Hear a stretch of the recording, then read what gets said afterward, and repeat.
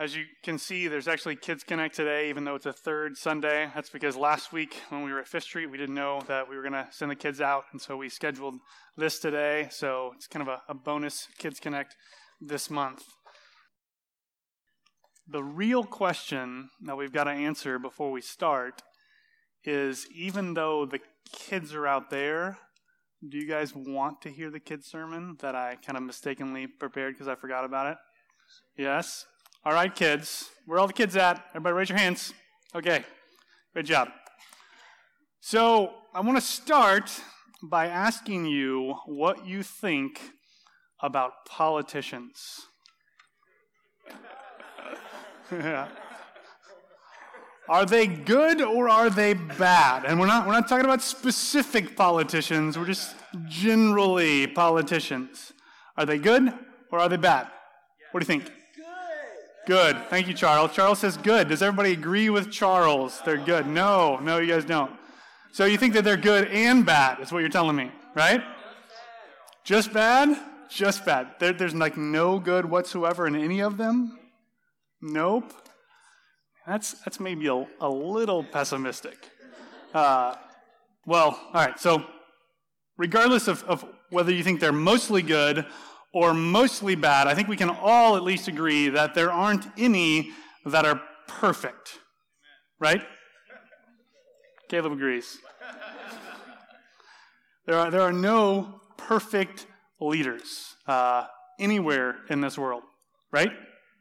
Yes, we should know that and believe that, because we know that if we were in a position of leadership or a position of power, that we would absolutely, without a doubt, be imperfect in it, just like we're imperfect in our current positions, whatever they are. The point of that is because today what we're talking about in our passage is God's solution to the current problem that Israel had been facing in the book of Isaiah.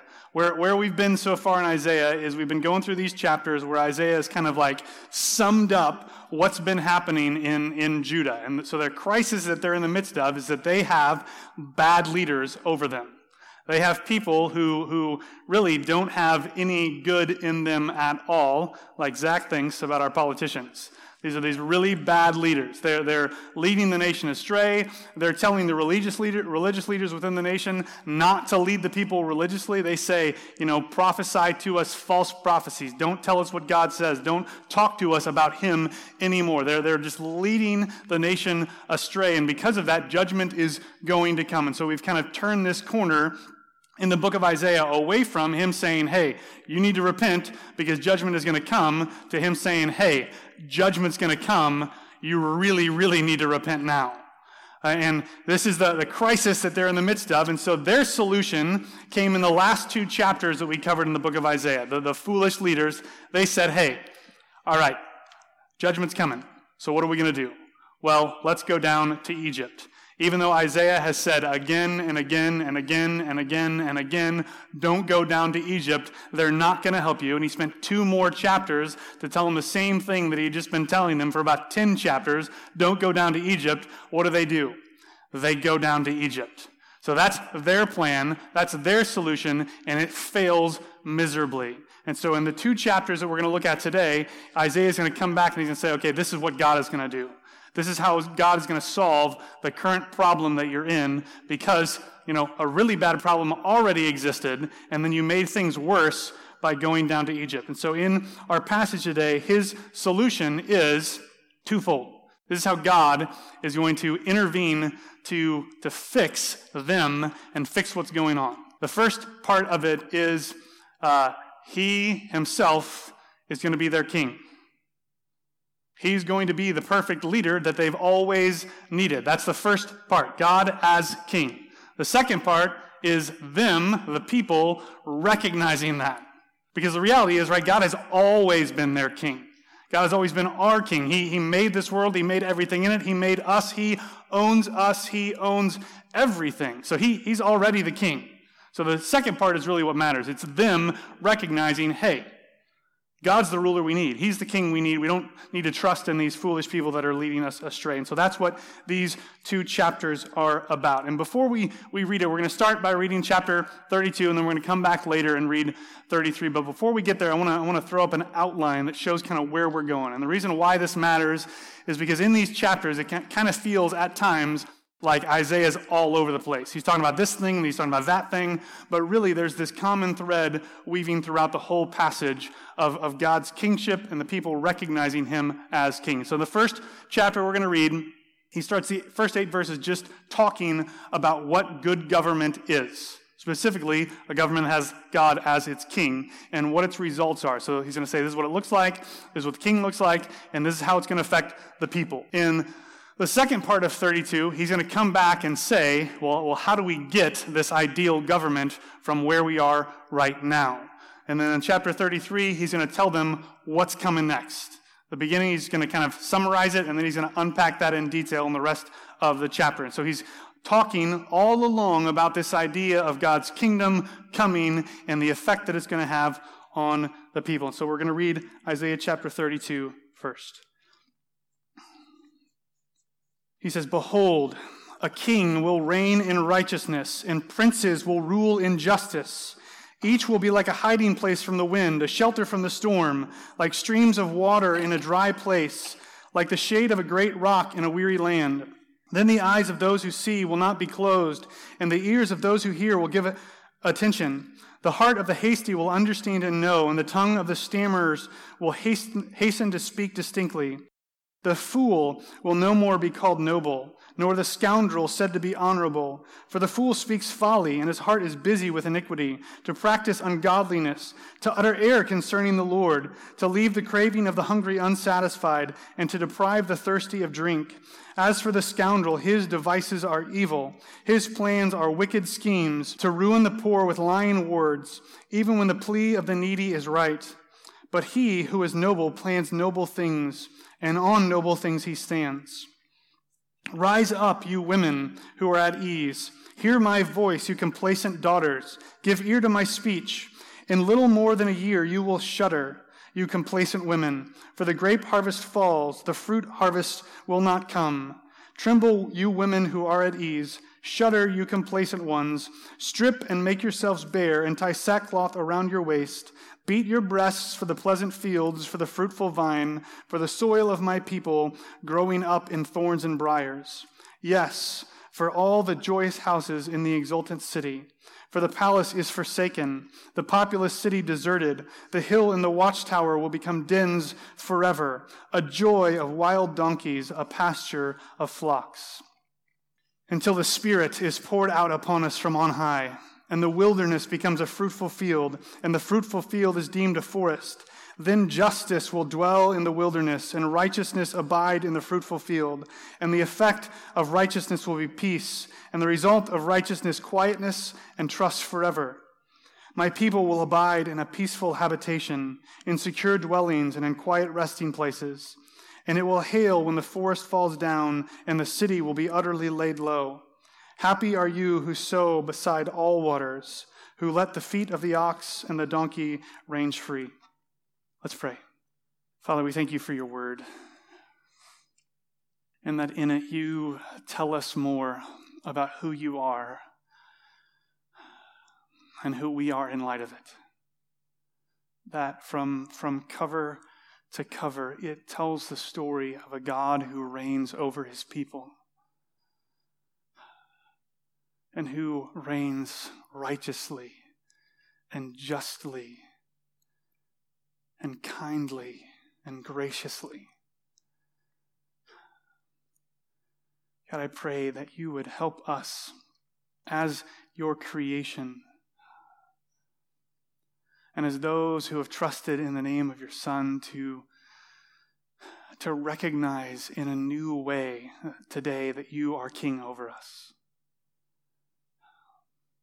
And that your kingdom wouldn't just be some abstract or far-off idea,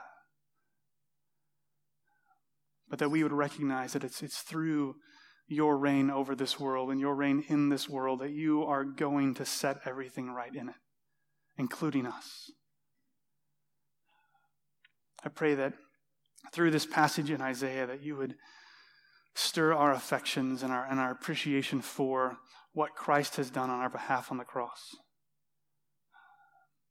Jesus, we thank you for your sacrifice. It's in your name we pray. Amen.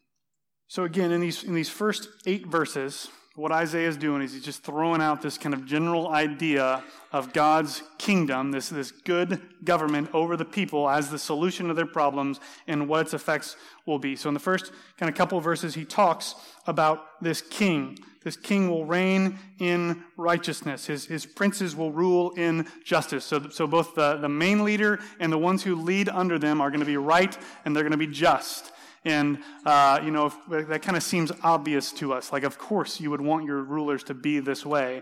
But you have to remember where they're at. They're in the midst of leaders who do the very opposite, who oppress the poor, oppress the needy, who celebrate themselves and put themselves in positions of power and authority without caring about those underneath them. So this is a big change from what they're used to, and it's a big change from what we're used to. A king who is righteous and those under him who rule in justice. He says that each will be like a hiding place from the wind, a shelter from the storm. They're going to be leaders who provide a place of safety and security and flourishing for their people. And again, that's important because of what they're currently facing. They're currently facing a nation that's about to come attack them. And so having a leader who's going to protect you from all of that is a leader that you want to have in this situation. Their leaders got them into the situation. He says, then in verse 3, the eyes of those who see will not be closed, and the ears of those who hear will give attention. What he's doing here is he's referring back to what the other leaders said to the prophets and the seers in chapter 30 of the book of Isaiah. They told the leaders, they said, hey, seers, don't see. Don't give us God's vision for our country. They said to the prophets, don't prophesy. Tell us no more about the Holy One of Israel. They're telling those who are supposed to lead them religiously not to do so. Instead, they just want to do whatever they want without any kind of confrontation from God. But God tells us about this king and his rulers that they're going to cause these people to use their gifts and function in their God-given role for the betterment of this government, for the betterment of this kingdom. Verse 4, the heart of the hasty will understand and know, and the tongue of the stammerers will hasten to speak distinctly. It's not just the strengths that are going to be used for God's glory in this kingdom, even the weaknesses are. Even those who couldn't speak or couldn't understand are going to understand the word of the Lord, and they're going to be able to speak it distinctly to all the people for the betterment of this kingdom. Verses 5 through 8 deal with the negative results. The positive results are that, there's going to be righteousness and justice and good things, and people are going to use their God-given gifts and weaknesses for the role that God has for them. But the rest of this kind of introduction to good government is that for those who weren't doing right, they're going to be in trouble. The fool is not going to be called noble anymore. Those who are leading and have honor, they're going to be found out. Instead, they're going to be recognized as fools. Why? Because they speak folly. Their heart is busy with iniquity. They practice ungodliness. They utter error concerning the Lord, and they deprive the thirsty of drink. They take good things from people that need them and want them and keep them for themselves and misuse them. As for the scoundrel, his devices are evil. He plans wicked schemes to ruin the poor, and even when the plea of the needy is right. They're oppressing these people, and in this new kingdom, they are going to pay for it. They're not going to get away with it any longer. Verse 8, but he who has noble plans noble things, and on noble things he stands. The ones who are even painted as bad people by these wicked rulers are going to be shown to be right in the end. This is this good government coming. They're going to rule with righteousness and justice. It's going to be a place where you want to be. And so now he's going to talk, right? Because if you were in Judah right now, Assyria is coming. And then you hear Isaiah make this announcement about this wonderful king and this wonderful kingdom where there's going to be shelter and safety and security and everything's going to be the way it's supposed to be, and all those foolish leaders that have got you in this mess are going to be gone. You're going to want to know, how do we get there? Right? How do we get from this situation that we're in to this ideal government? Right? Sure, that sounds nice, Isaiah. But let's be realistic. And so what he's going to do in the rest of 32 is tell them how they're going to get there. And it's probably not the answer that they want, because he tells them two things. The first is judgment. In order to get from here to there, we've got to go through judgment. But the second thing that he tells them is good news. The good news is that salvation comes after that. So the judgment comes in verses 9 through 14. All this stuff that we read about these women, these complacent women, these women who are at ease, these women who need to hear what Isaiah is saying and repent and respond. This is he's probably talking about the family of the bad leaders. He did that earlier in the book of Isaiah, when he kind of announced judgment against the leaders and he announced a judgment against their families. And there he specifically talked about how the women kind of dressed in all these ornate outfits and stuff. And the reason why he did that is because they were oppressing the poor so that they could be wealthy themselves, so that they could look nice and dress nice and have the things they wanted. And here, again, he's kind of bringing up that same group, wives, mothers, daughters, sisters of those who are in power, who are kind of profiting from the oppression of the poor and needy. And he's saying, like, you're complacent, you're at ease, but you shouldn't be. He tells them in verse 10, in little more than a year, you will shudder, you complacent women, for the grape harvest fails, the fruit harvest will not come. He's telling them the judgment is coming. It's coming very soon. They're going to feel the effects of it in a little more than a year. Not going to be a harvest. The land's going to be barren. Because of that, you should mourn and grieve now. Because the soil of my people, verse 13, is growing up in thorns and briars. The joyous houses in the exultant city, they're not there anymore.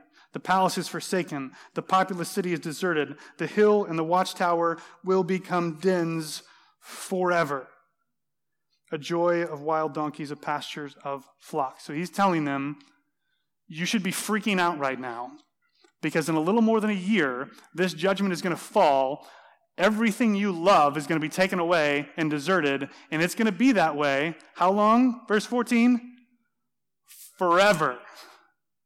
That's bad news. But verse 15 starts with the word until.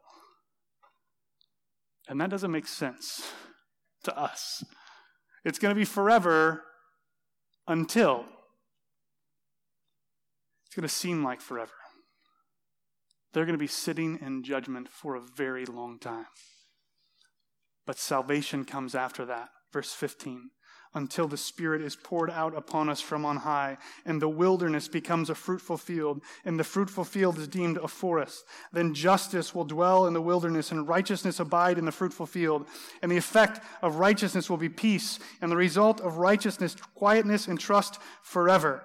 My people will abide in a peaceful habitation, in secure dwellings, and in quiet resting places. You noticed he used a lot of the same language there that he used at the beginning of the chapter. He's saying that after the Spirit is poured out on us, this good kingdom, this good government, it's going to fall. It's going to come. We're going to experience it after the judgment.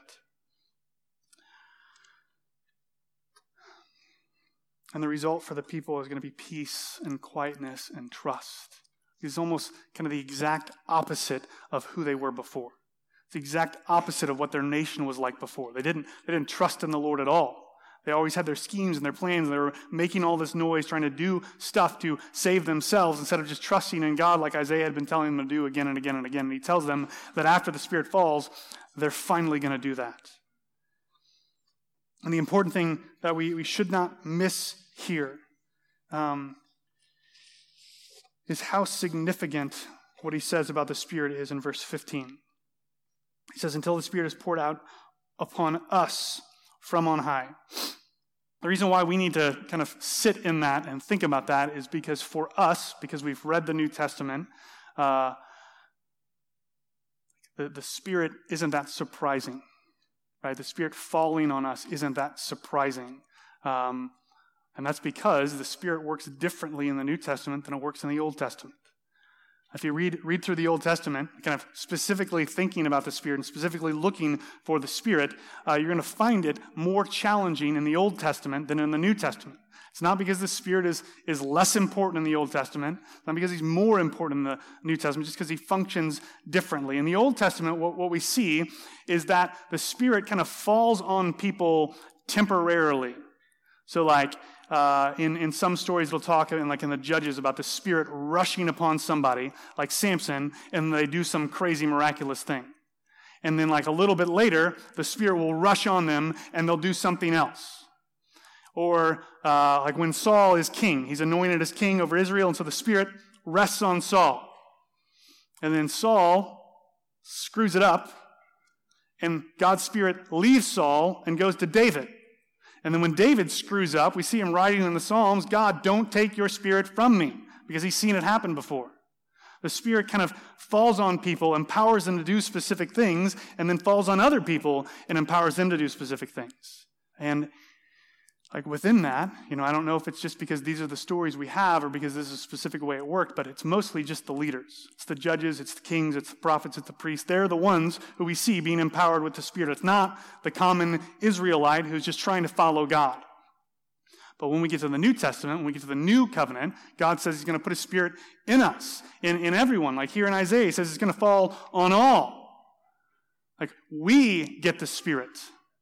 Not just people who are in leadership, not just people who are prophets or judges or priests or in a kind of like missionaries. Missionaries get the Holy Spirit. We, pastors, get the Holy Spirit. Deacons get some Spirit. Normal Christians, sorry guys. That's not the way it works, right? We all get the gift of God's Spirit. And so this, for them, would have been shocking. Like this is a huge promise. The Spirit's going to fall on all of us. When we get to the promises of the New Covenant, he's going to put it within us. He's going to cause us to walk in his statutes and keep his rules. He's finally going to fix not just what's broken about our country, but he's going to fix what's broken about us. He's going to enable us to keep his law so that we don't keep violating it and him having to pour out judgment on us. This is great news for them.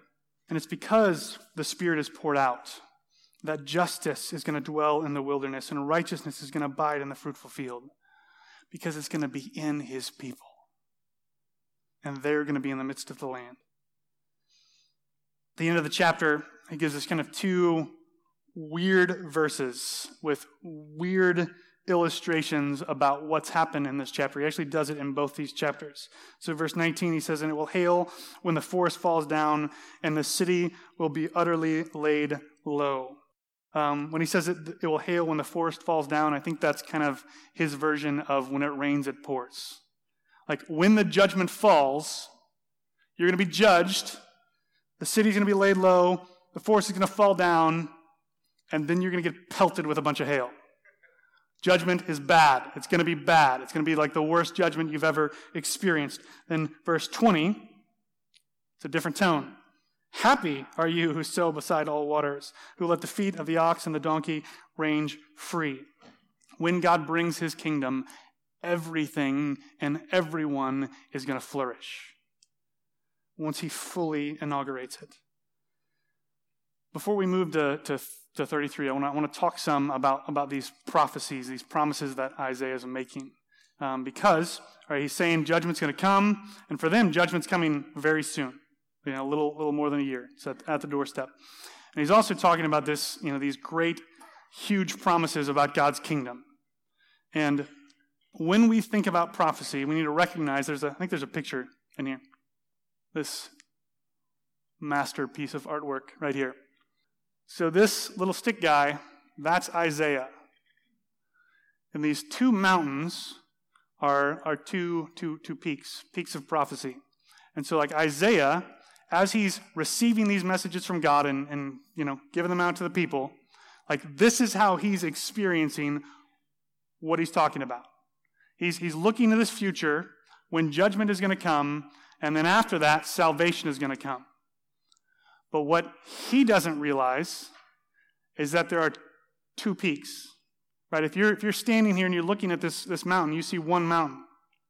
But behind it is a much bigger and a much better mountain to look at. But you can't see that because you can just see the small one in front of it. When prophecy gets kind of laid down in the Old Testament, this is the way it's fulfilled a lot of the time. So it'll talk about, the Messiah is going to come. And he was born. Right? He lived a perfect life. He died a death in our place. He brought in a whole lot of the promises from the Old Testament about what the Messiah would do when he came and what the world would be like when he came. That's the first mountain. but we're still waiting for him to return and bring in all those other promises. That's the second mountain. So we live in the valley of that promise. For Isaiah, he's going to see God's judgment come. It's going to be Assyria. They're going to roll into town. They're going to do a whole lot of damage. Then after that, Babylon's going to come, and they're going to do a whole lot more damage. That's the first mountain. The second mountain is that God is going to judge all his enemies at the end of all things. And so as bad as the judgment that falls on Judah is, it's still small in comparison to what God is going to do at the end. The same goes for the salvation. God comes and he delivers them from Assyria. He kind of miraculously turns Assyria back at the gates of Jerusalem. And then he lets Babylon come and wipe them out. So they got some salvation, but they didn't get all of it. They're waiting for the first fulfillment of the Messiah coming who saves us from our sins. Even as we're waiting for him to come back and bring his kingdom in its fullness. And so in 32, Isaiah is kind of looking at these promises, but he doesn't exactly know when it's going to be fulfilled. He doesn't know which promises are going to be fulfilled in his lifetime and which ones are going to be fulfilled long after him. Just like we don't know, right? Because we can't see the future. We don't know the future. And it's probably a gracious thing to us that we don't.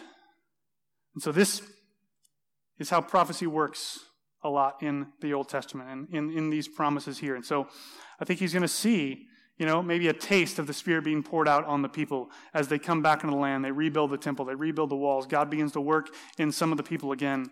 But he doesn't experience what happens at Pentecost. Right? He doesn't see the Spirit fall on a whole bunch of people after Jesus rises from the dead. He doesn't get to see the church where people are indwelt with the Spirit and use our gifts to encourage one another and build one another up and share the gospel. Isaiah didn't get to see that unless, he's experienced it from heaven. But he didn't experience this promise fulfilled in his lifetime. He was looking off to the future, not knowing when it would happen. So, Isaiah 33.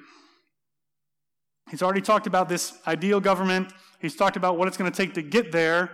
And then he's going to talk in chapter 33 about what's coming next, kind of in the meantime. So I want to read this to you. He says, you destroyer who yourself have not been destroyed, you traitor whom none has betrayed. When you have ceased to destroy, you will be destroyed. And when you have finished betraying, they will betray you. O Lord, be gracious to us. We wait for you. Be our arm every morning, our salvation in the time of trouble. At the tumultuous noise, peoples flee. When you lift yourself up, nations are scattered, and your spoil is gathered as the caterpillar gathers. As locust leaps, it is leapt upon. The Lord is exalted, for he dwells on high. He will fill Zion with justice and righteousness. He will be the stability of your times, abundance of salvation, wisdom, and knowledge. The fear of the Lord is Zion's treasure. Behold, their heroes cry in the streets. The envoys of peace weep bitterly. The highways lie waste. The traveler ceases. Covenants are broken. Cities are despised. There is no regard for man. The land mourns and languishes. Lebanon is confounded and withers away. Sharon is like a desert, and Bashan and Carmel shake off their leaves. Now I will arise, says the Lord. I will lift myself up. Now I will be exalted. You conceive chaff. You give birth to stubble. Your breath is a fire that will consume you. And the peoples will be as if burned to lime, like thorns cut down that are burned in the fire. Hear you who are far off what I have done, and you who are near acknowledge my might. The sinners in Zion are afraid. Trembling has seized the godless. Who among us can dwell with the consuming fire? Who among us can dwell with everlasting burnings?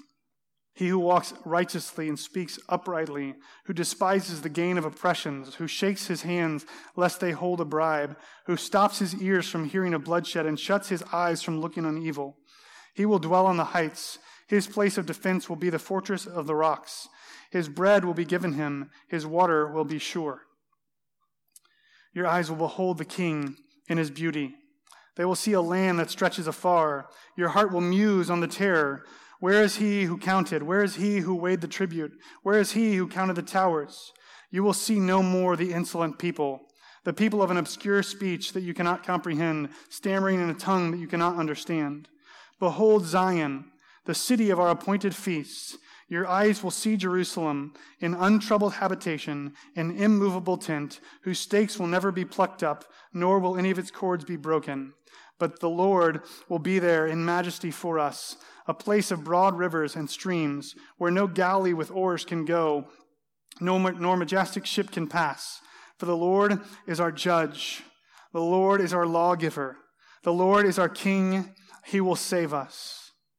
Your cords hang loose. They cannot hold the mast firm in its place or keep the sails spread out. Then prey and spoil in abundance will be divided. Even the lame will take the prey. And no inhabitant will say, I am sick. The people who dwell there will be forgiven their iniquity. So this is what's happening. And in order to understand this, I want to tell you what's kind of going on behind the scenes here. What the events are that have led to Isaiah speaking this. And there's a couple of clues here that kind of tell us what's going on if you've read Israel's story at this point. The first one is in verse 1. He talks about this destroyer who is also a traitor, who hasn't been betrayed but is going to be betrayed, who hasn't been destroyed but is going to be destroyed. And then in verse 7, he talks about these envoys of peace who are weeping bitterly. Okay, now I want to read to you a passage from 2 Kings that kind of fills in the blanks for us. It says, in the 14th year of King Hezekiah, it's the guy who's currently king, Sennacherib, king of Assyria, came up against all the fortified cities of Judah and took them. And Hezekiah, king of Judah, sent to the king of Assyria at Lachish, saying, I have done wrong. Withdraw from me. Whatever you impose on me, I will bear. And the king of Assyria required of Hezekiah, king of Judah, 300 talents of silver and 30 talents of gold. And Hezekiah gave him all the silver that was found in the house of the Lord and in the treasuries of the king's house. At that time, Hezekiah stripped the gold from the doors of the temple of the Lord and from the doorposts that Hezekiah, king of Judah, had overlaid and gave it to the king of Assyria. So Hezekiah, against Isaiah's wishes and advice, goes and trusts in Egypt because he didn't want to pay tribute to the king of Assyria. So he goes, trusts in Egypt. They team up. They say, let's rebel. Let's overthrow Assyria. They can't force us to pay tribute. Assyria says, want to bet. They come to town. They roll through the fortified cities of Judah and take them. Like, everything except Jerusalem now belongs to Assyria. It's theirs. Egypt didn't help. So Hezekiah freaks out. You would think that at this point, he would think, Isaiah told me not to trust in Egypt, and I did, and it backfired. Maybe I should do what he's been telling me to do all along and trust in God. But he doesn't do that. He sends messengers to the king of Syria and says, hey, my bad. Shouldn't have refused you. Shouldn't have trusted in Egypt. How about I pay you off and you just kind of leave? You can have those cities. So the king of Assyria says, all right, give me 300 talents of silver, 30 talents of gold. A talent is 75 pounds.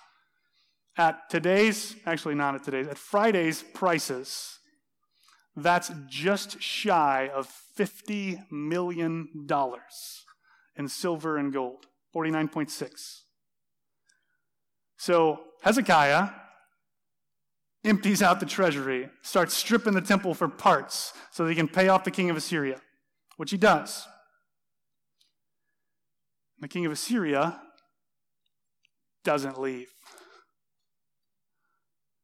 He takes the money, he breaks the deal, right? He betrays Hezekiah and marches on Jerusalem.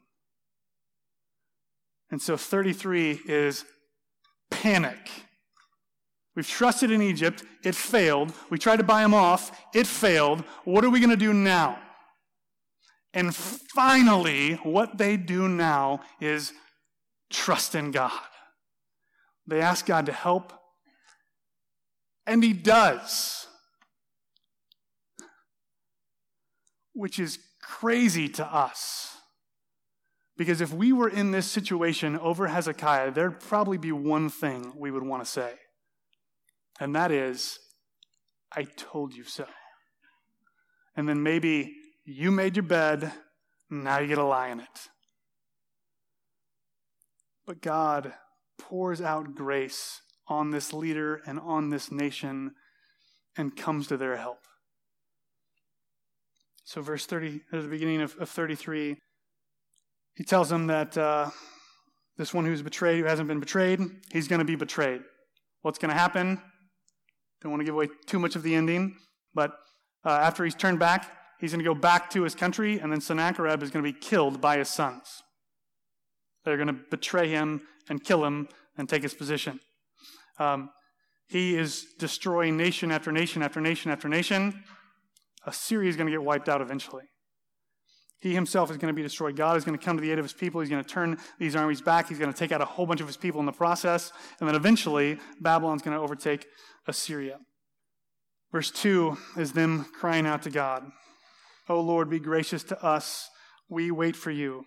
Be our arm every morning, our salvation in the time of trouble. They finally recognize that they have nothing else to turn to, and so they turn to the only one they really had to turn to all along.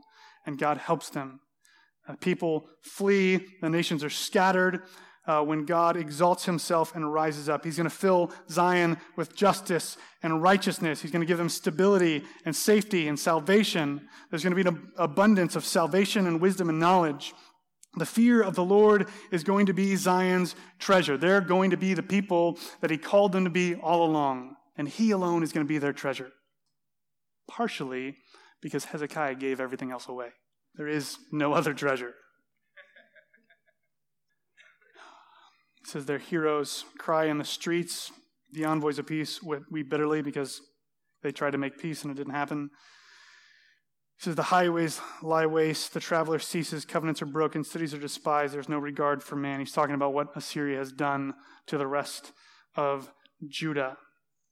And then he's going to spend the rest of the chapter kind of unpacking this idea of what's coming. So he's told them Assyria is coming.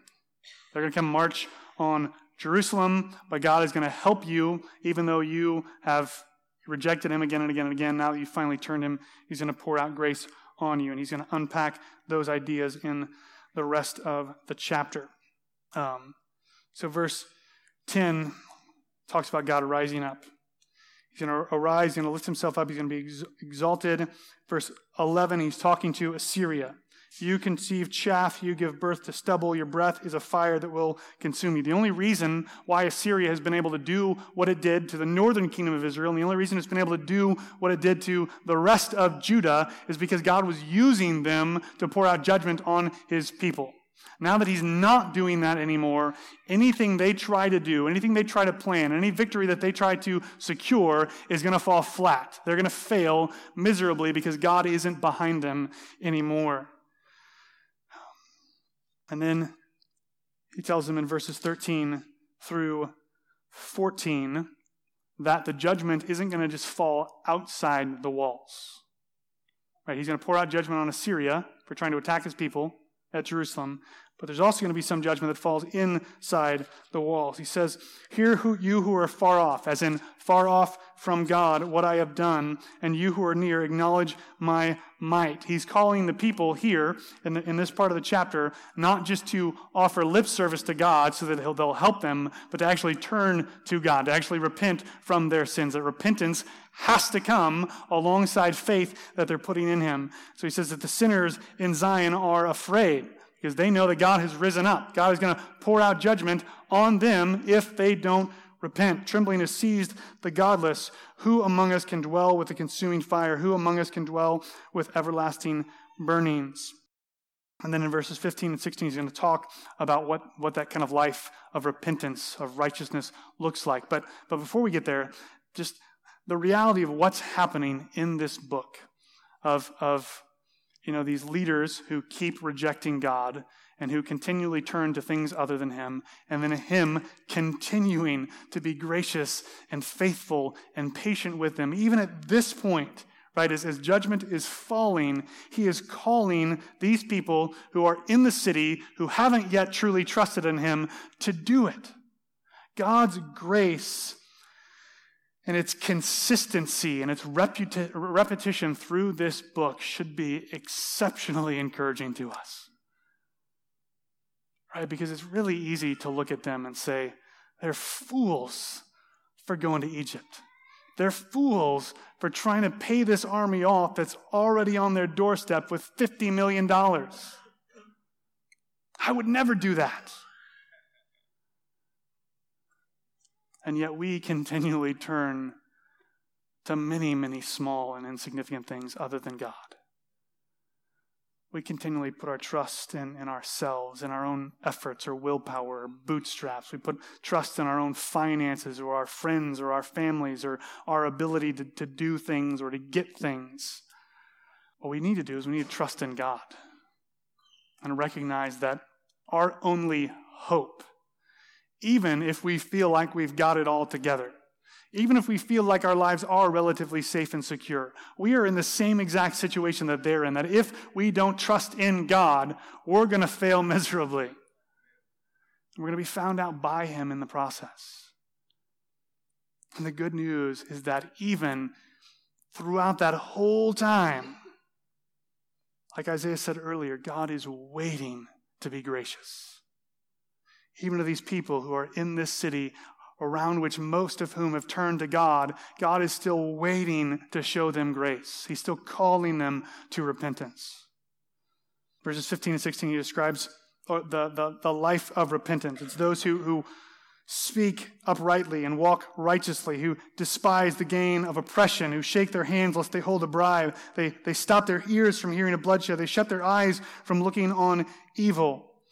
What he's saying here is that it's not enough just to trust in God and then not change your life. Because faith and repentance and obedience, they always go side by side. They always go together. So we have to trust in God, and through our faith in God, he brings about the obedience that's pleasing to him. So that's what he's expecting of these people in the city of Jerusalem. He's expecting them to trust in God and also not live the way they were living before. Begins to talk about the king in verse 17. And here he's going to give us more information. Kind of in 32 he's kind of speaking generally about this good government that was coming. But here he says that they're going to behold the king in his beauty. And this king is going to be in the midst of a land that stretches far. That you're not going to see the insolent people anymore. The people of an obscure speech you cannot comprehend. This is the Assyrians. They're going to be dealt with. They're going to be gone when this king comes. Zion is going to be a city of appointed feasts. They'll see Jerusalem. It's going to be untroubled. There's not going to be a nation about to attack it any longer. It's going to be an immovable tent whose stakes will never be plucked up. It's going to be in this situation permanently. The Lord will be there in majesty. He'll be the judge, the lawgiver, the king who will save them. This is a progression in Isaiah. Back in Isaiah 11, he talked about the Messiah. He talked about how the Messiah was going to be a king, and he talked about it in terms that you would think this isn't describing a human being. But it wasn't explicit there. It wasn't spelled out, hey, the Messiah is also going to be God. Just kind of hinted at in earlier parts of Isaiah. But when you get to this point, he's telling them, hey, this king that's coming, this Messianic king that's coming to reign over you, it's going to usher in this time of prosperity, it's the Lord. And so right here, kind of their messianic hope and their expectation for this anointed one who's going to come and is going to save them takes a giant leap forward as they recognize that it's going to be God himself who's going to rule over them. And really, this shouldn't have been surprising to them, because that's been the story throughout the rest of the Old Testament. Right? He creates his people. He puts them in a garden. He's ruling over them. He gives them a law to obey. Don't eat from that tree. They're in his presence. They're called to go out and rule over his creation under him. He is their king, and his creation is his kingdom. And then they rebel, and so he kicks them out. And the rest of the Old Testament is about how they're going to get back to being under his rule and him as king. And even when they set up kings in their own land, God tells one of his prophets, he says, hey, Samuel, don't be sad about what's happening. They're not rejecting you as king. They're rejecting me as king. So all the other kings that they had over them were just types and shadows. They were hints and whispers of the king that they should have had over them all along, that they should have recognized all along. And here in Isaiah 32 and 33, he's telling them that's finally going to happen. God is finally going to be recognized as your king. And when he is, the land's going to be as it's supposed to be. Everything's going to be set right. All the sad things are going to come untrue. Because he will be king and we'll know it.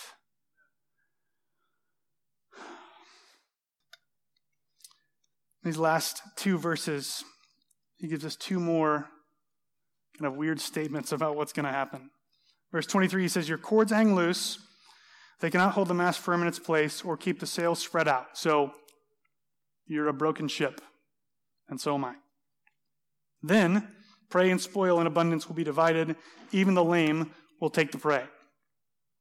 What he's telling them and what he's telling us is that we're broken. We're helpless. We're like a ship in the middle of a battle that's got a broken mast, that sails can't hold wind, and we're just driven to and fro by the waves without any control whatsoever over our lives. That's who we are. Because we're not in control. God is in control. And we don't have any control about whether the battle is a victory or a defeat. God does. So we're these broken ships in the midst of this battle, and at the end of the battle, even the lame, that's us, get the prey. We get the spoil. Everything we get is the result of grace. Everything these people get through this process is the result of grace. Because even the bad things, his word tells us he's going to work together for the good of those who love him and are called according to his purpose. So that means that it either is good and gracious to us now, or it will be at some point. And it might not be until the very end that we understand. But we're going to see that it was good somehow. So that's 23. You're lame, but you get the spoil anyway. 24 is him saying, no inhabitants will say, I am sick. The people who dwell there will be forgiven of their iniquity. That's great news. Because he's not just talking about physical disease. He's not talking about headaches and backaches and whatever. He's talking about our real sickness, our problem with sin, our brokenness, our corruption from death and sin in this world. It's going to be gone. It's going to be done away with because we'll be forgiven of our iniquity. Sin isn't going to be there anymore. And that's not the best thing about his kingdom. That's a great thing about his kingdom. But the best thing about his kingdom is that he is going to be king, and we're going to know it in a way that we don't now. So this passage is him telling these people the hope that they have to look forward to. In the midst of a large army surrounding where they are, he's saying, judgment's going to fall. It's going to fall on them. It's going to fall on you if you don't trust in him and repent. But after that, salvation's going to come. And for them, they were looking forward to that distant peak. And for us, we get to experience some of Christ's kingdom now because when he came, he brought it. He started preaching. He said, repent for the kingdom of heaven is at hand. Like it's here. It's in our midst. He started out casting demons and healing lepers and giving sight to the blind and saying, this is God's kingdom coming. And we get to go out and share the good news of him as king, right? In the Gospels, it calls it the gospel of the kingdom. The fact that we have this ruler over us who is good and who is perfect and who is way better than anyone in our world who tries to set themselves up as king. But before that comes judgment. Before that comes salvation. Just like it was for them. And so as we take the Lord's Supper, I would encourage you to think about two things. That both before his kingdom came in the Gospels and before it comes in its fullness now, we're waiting for two things. We're waiting for judgment, and the brunt of the judgment has already fallen.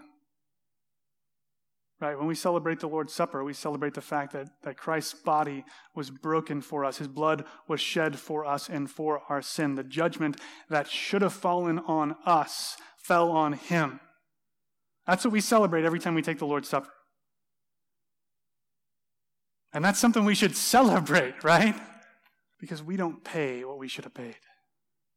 And the Lord's Supper also reminds us that even as we have salvation now, we have been justified. We will be sanctified. Even though we know that we've been adopted into his family, even though we know that we've been indwelt with his Spirit, even though salvation has come, we also know that we're waiting for the full and final deposit of it because we're still broken. We still haven't been made fully right on the inside, and we need him to come and banish sin from us so that we can live the lives that he's called us to live in the place that he's taken us to live them.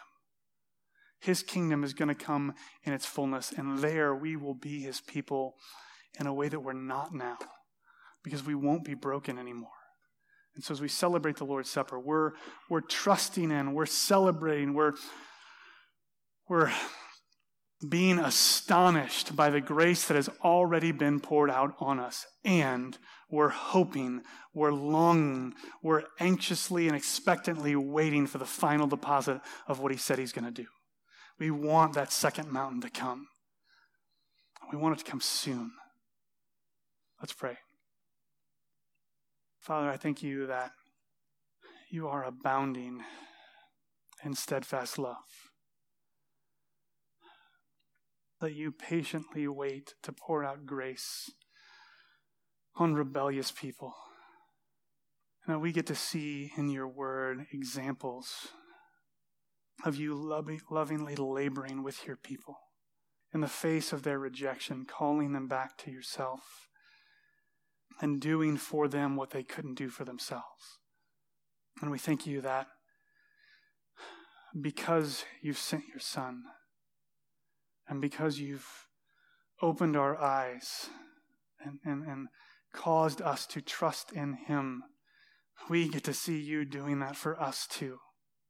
I pray today that as we celebrate the Lord's Supper together as a body, that you would overwhelmingly increase our appreciation for what you've done for us on the cross. That it wouldn't be routine or mundane or something that we've heard before, thought about before, but that you would restore to us the joy of our salvation. You would give us back the wonder at what Christ has done for us. And that you would use that to stir a deep longing in us for you to bring your kingdom in its fullness. For you to bring our salvation in its fullness. I pray that you would use those things to motivate us now towards faith and repentance in you. Jesus, we thank you for what you've done and that all the promises in your word find their yes in you.